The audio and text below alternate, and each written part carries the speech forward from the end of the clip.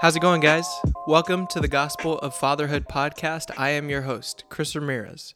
Join us every other Monday as we have a conversation about all things fatherhood. You can learn more about our podcast at fatherhoodgospel.com. Let's dive into today's episode.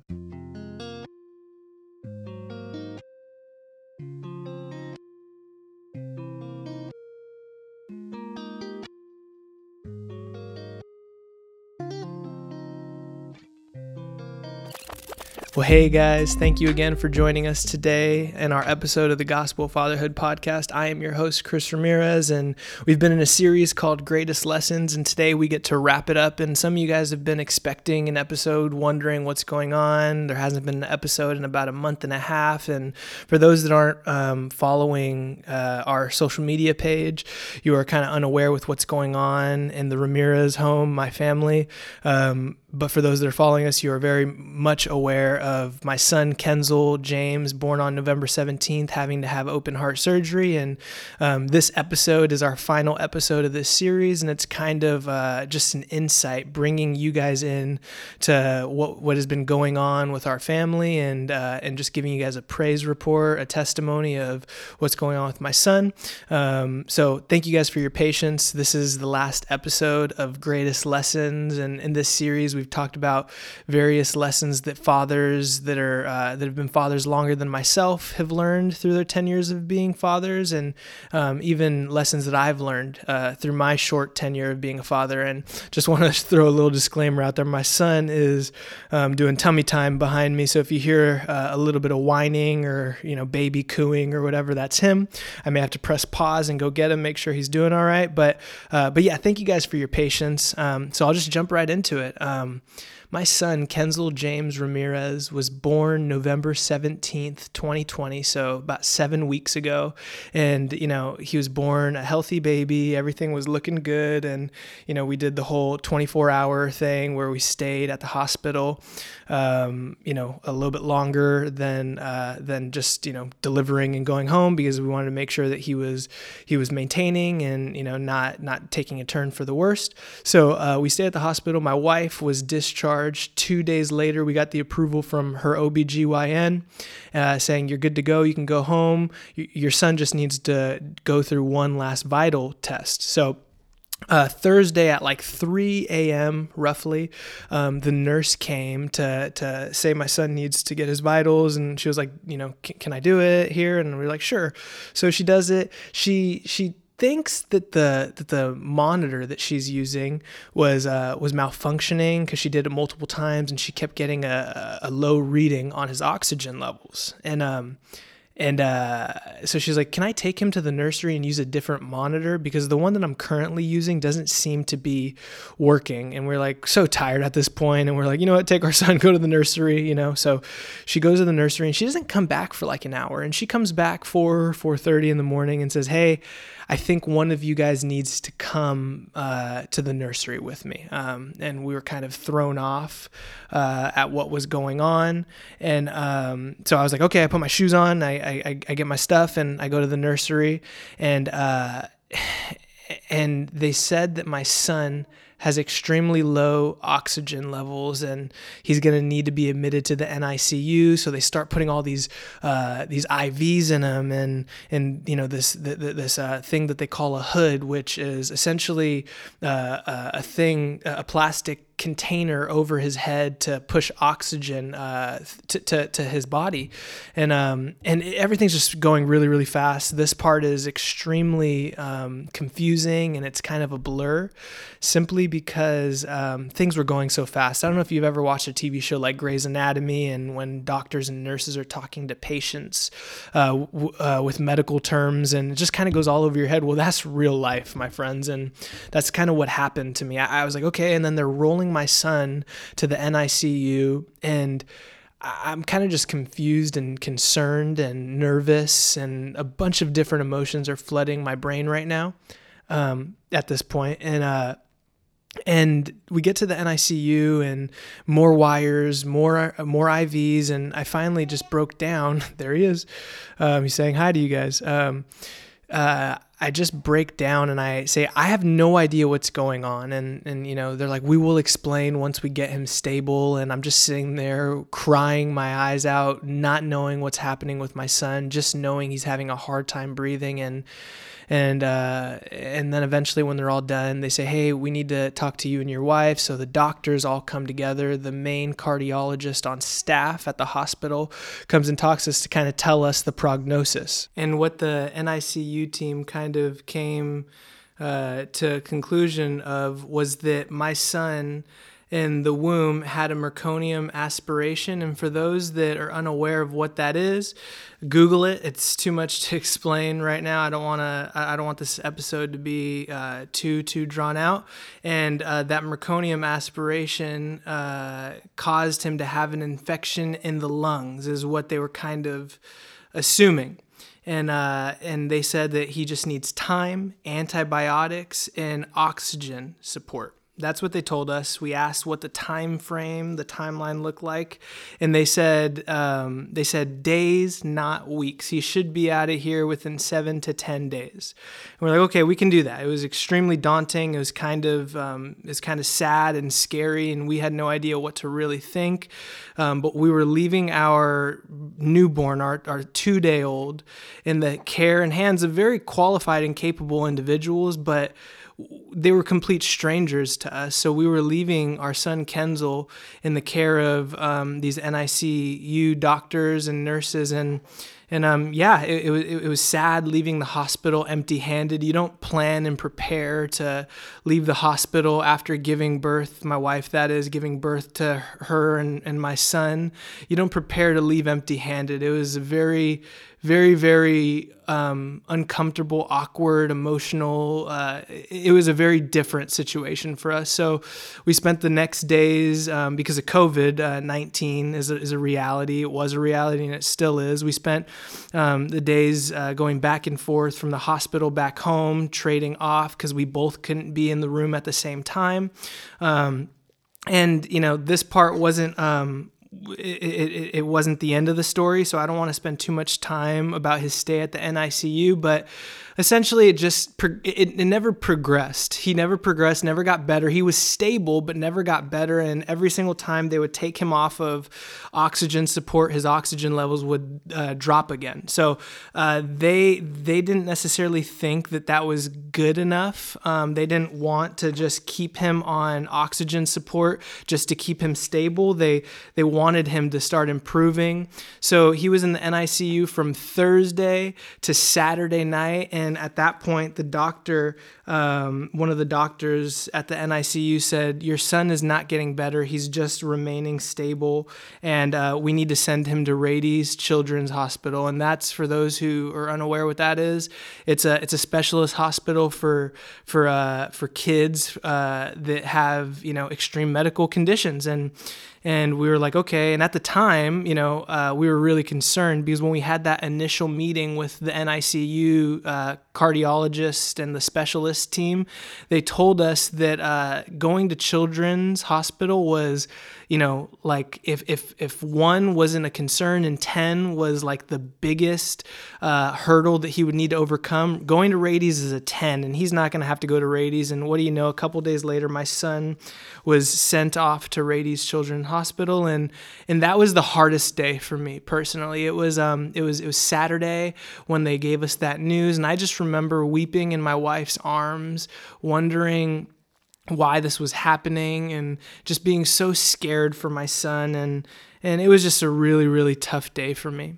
And my wife had a little bit of a different experience. She was extremely encouraged simply because these are specialists at Rady's Children's Hospital. They specialize with unwell babies, and my son was an unwell baby, and she was excited that they were going to find the problem. So they sent a team to come and get my son. Originally, they were gonna take a helicopter to Rady's Children's Hospital, and but then because of the wind conditions, they decided to take an ambulance. So they sent an ambulance, and they had their EMT team come and get my son to a place where he was stable enough to take a car ride down to downtown San Diego. And they said they were going to do a echocardiogram, which is essentially getting pictures of his cardiovascular system. And originally we were told nothing was wrong with his heart. That's what we were told. It was simply an infection of the lungs. And then when he got to Rady's, they took over 300 photos of his cardiovascular system, and they call me at 3 a.m.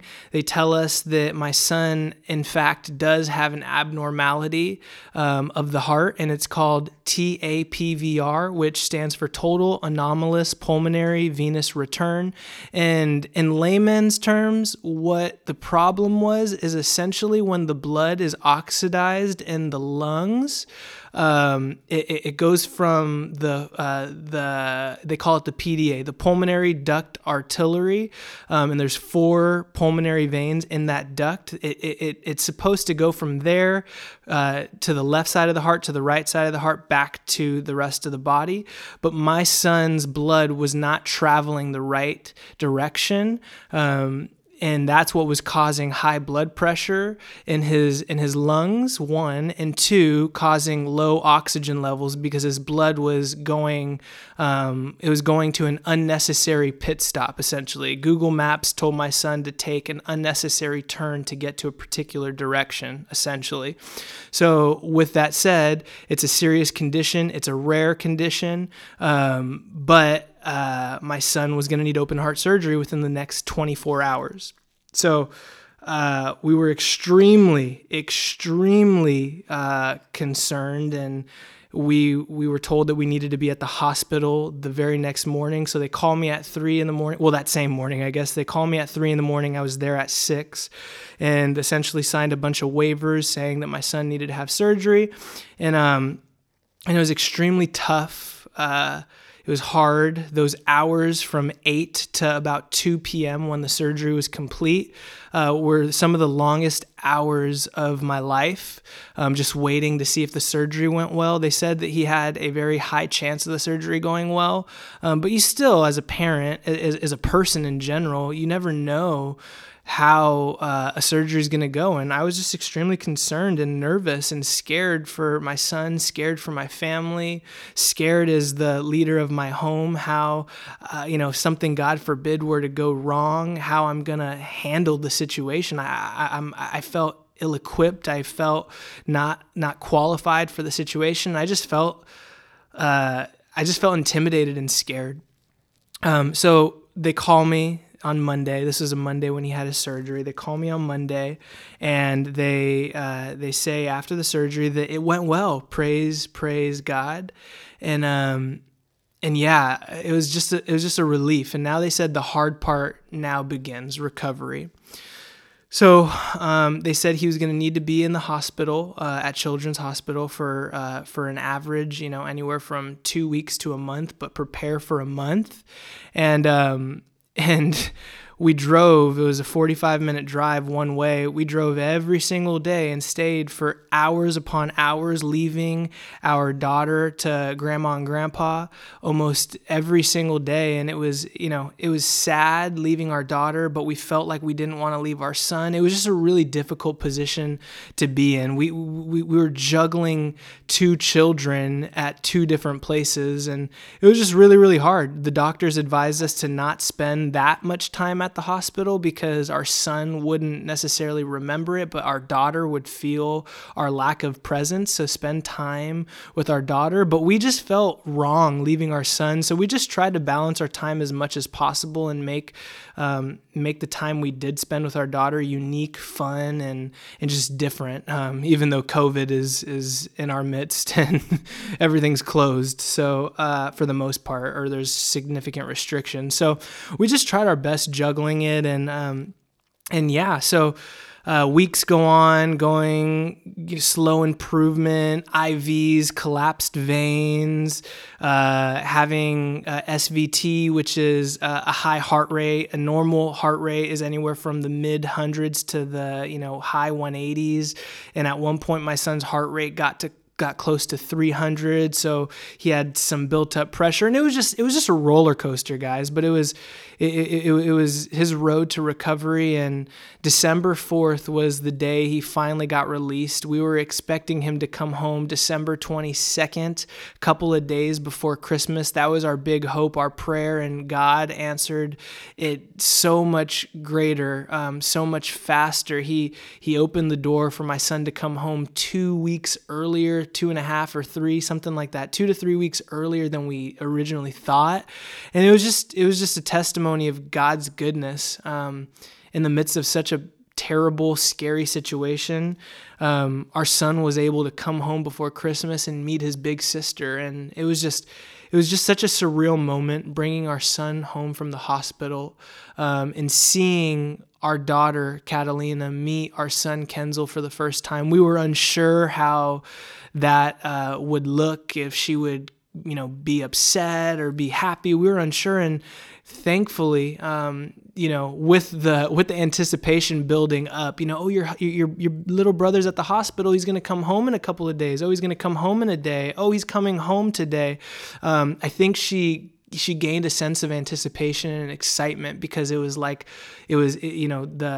days, she was counting the days, it seemed like, and he got home, and the rest has been history. It seems like they've been best friends ever since he's been home. She always asks for him. She's always concerned about where he is, if he's sleeping, if he's awake, why he's crying. Does he need his pacifier? Is he hungry? She's his biggest advocate, and it's just such a sweet, sweet story seeing their siblinghood develop, and I'm just so grateful for that. With all that said, there's a few things through this process that I have learned, and some of them are almost obvious, and some of them are not so obvious, and it's really caused my family and I to take a deep dive into who we are, our emotional stability, and ultimately the God that we consider and we believe is healer and king of this world. And the first thing is God is in control. Even though it doesn't feel like it, God was in control. He had a purpose. He has a purpose and a plan for my son's life. My son's going to have a story to tell.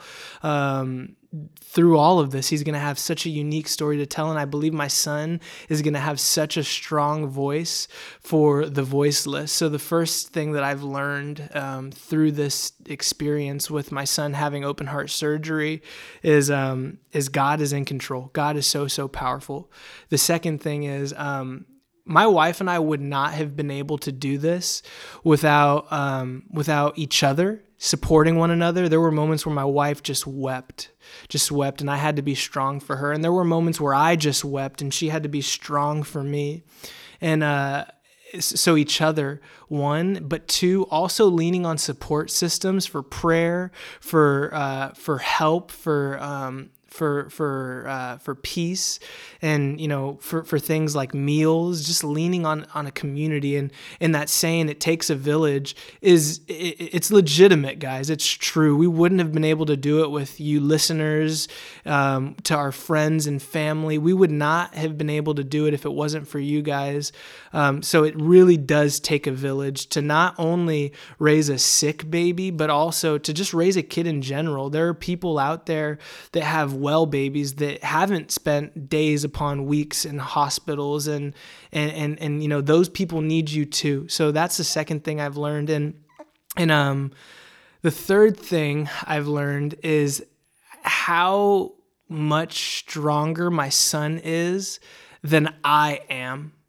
And that sounds funny because he's not even 8 weeks old yet. And my son, through this whole experience, just showed me his resilience, his strength through it all. When I was questioning God, when I was hopeless, my son remained calm. There were moments where they're like, okay, Dad, Mom, you may want to step out of the room because we're going to pull this IV and it's not going to feel too good, and you may not want to hear him scream. So we would leave the room and we'd come back 15 minutes later and the nurses would say, oh my gosh, he's a champ. He didn't even move. He didn't whine. He didn't flinch. And there's just such a resilience to my son.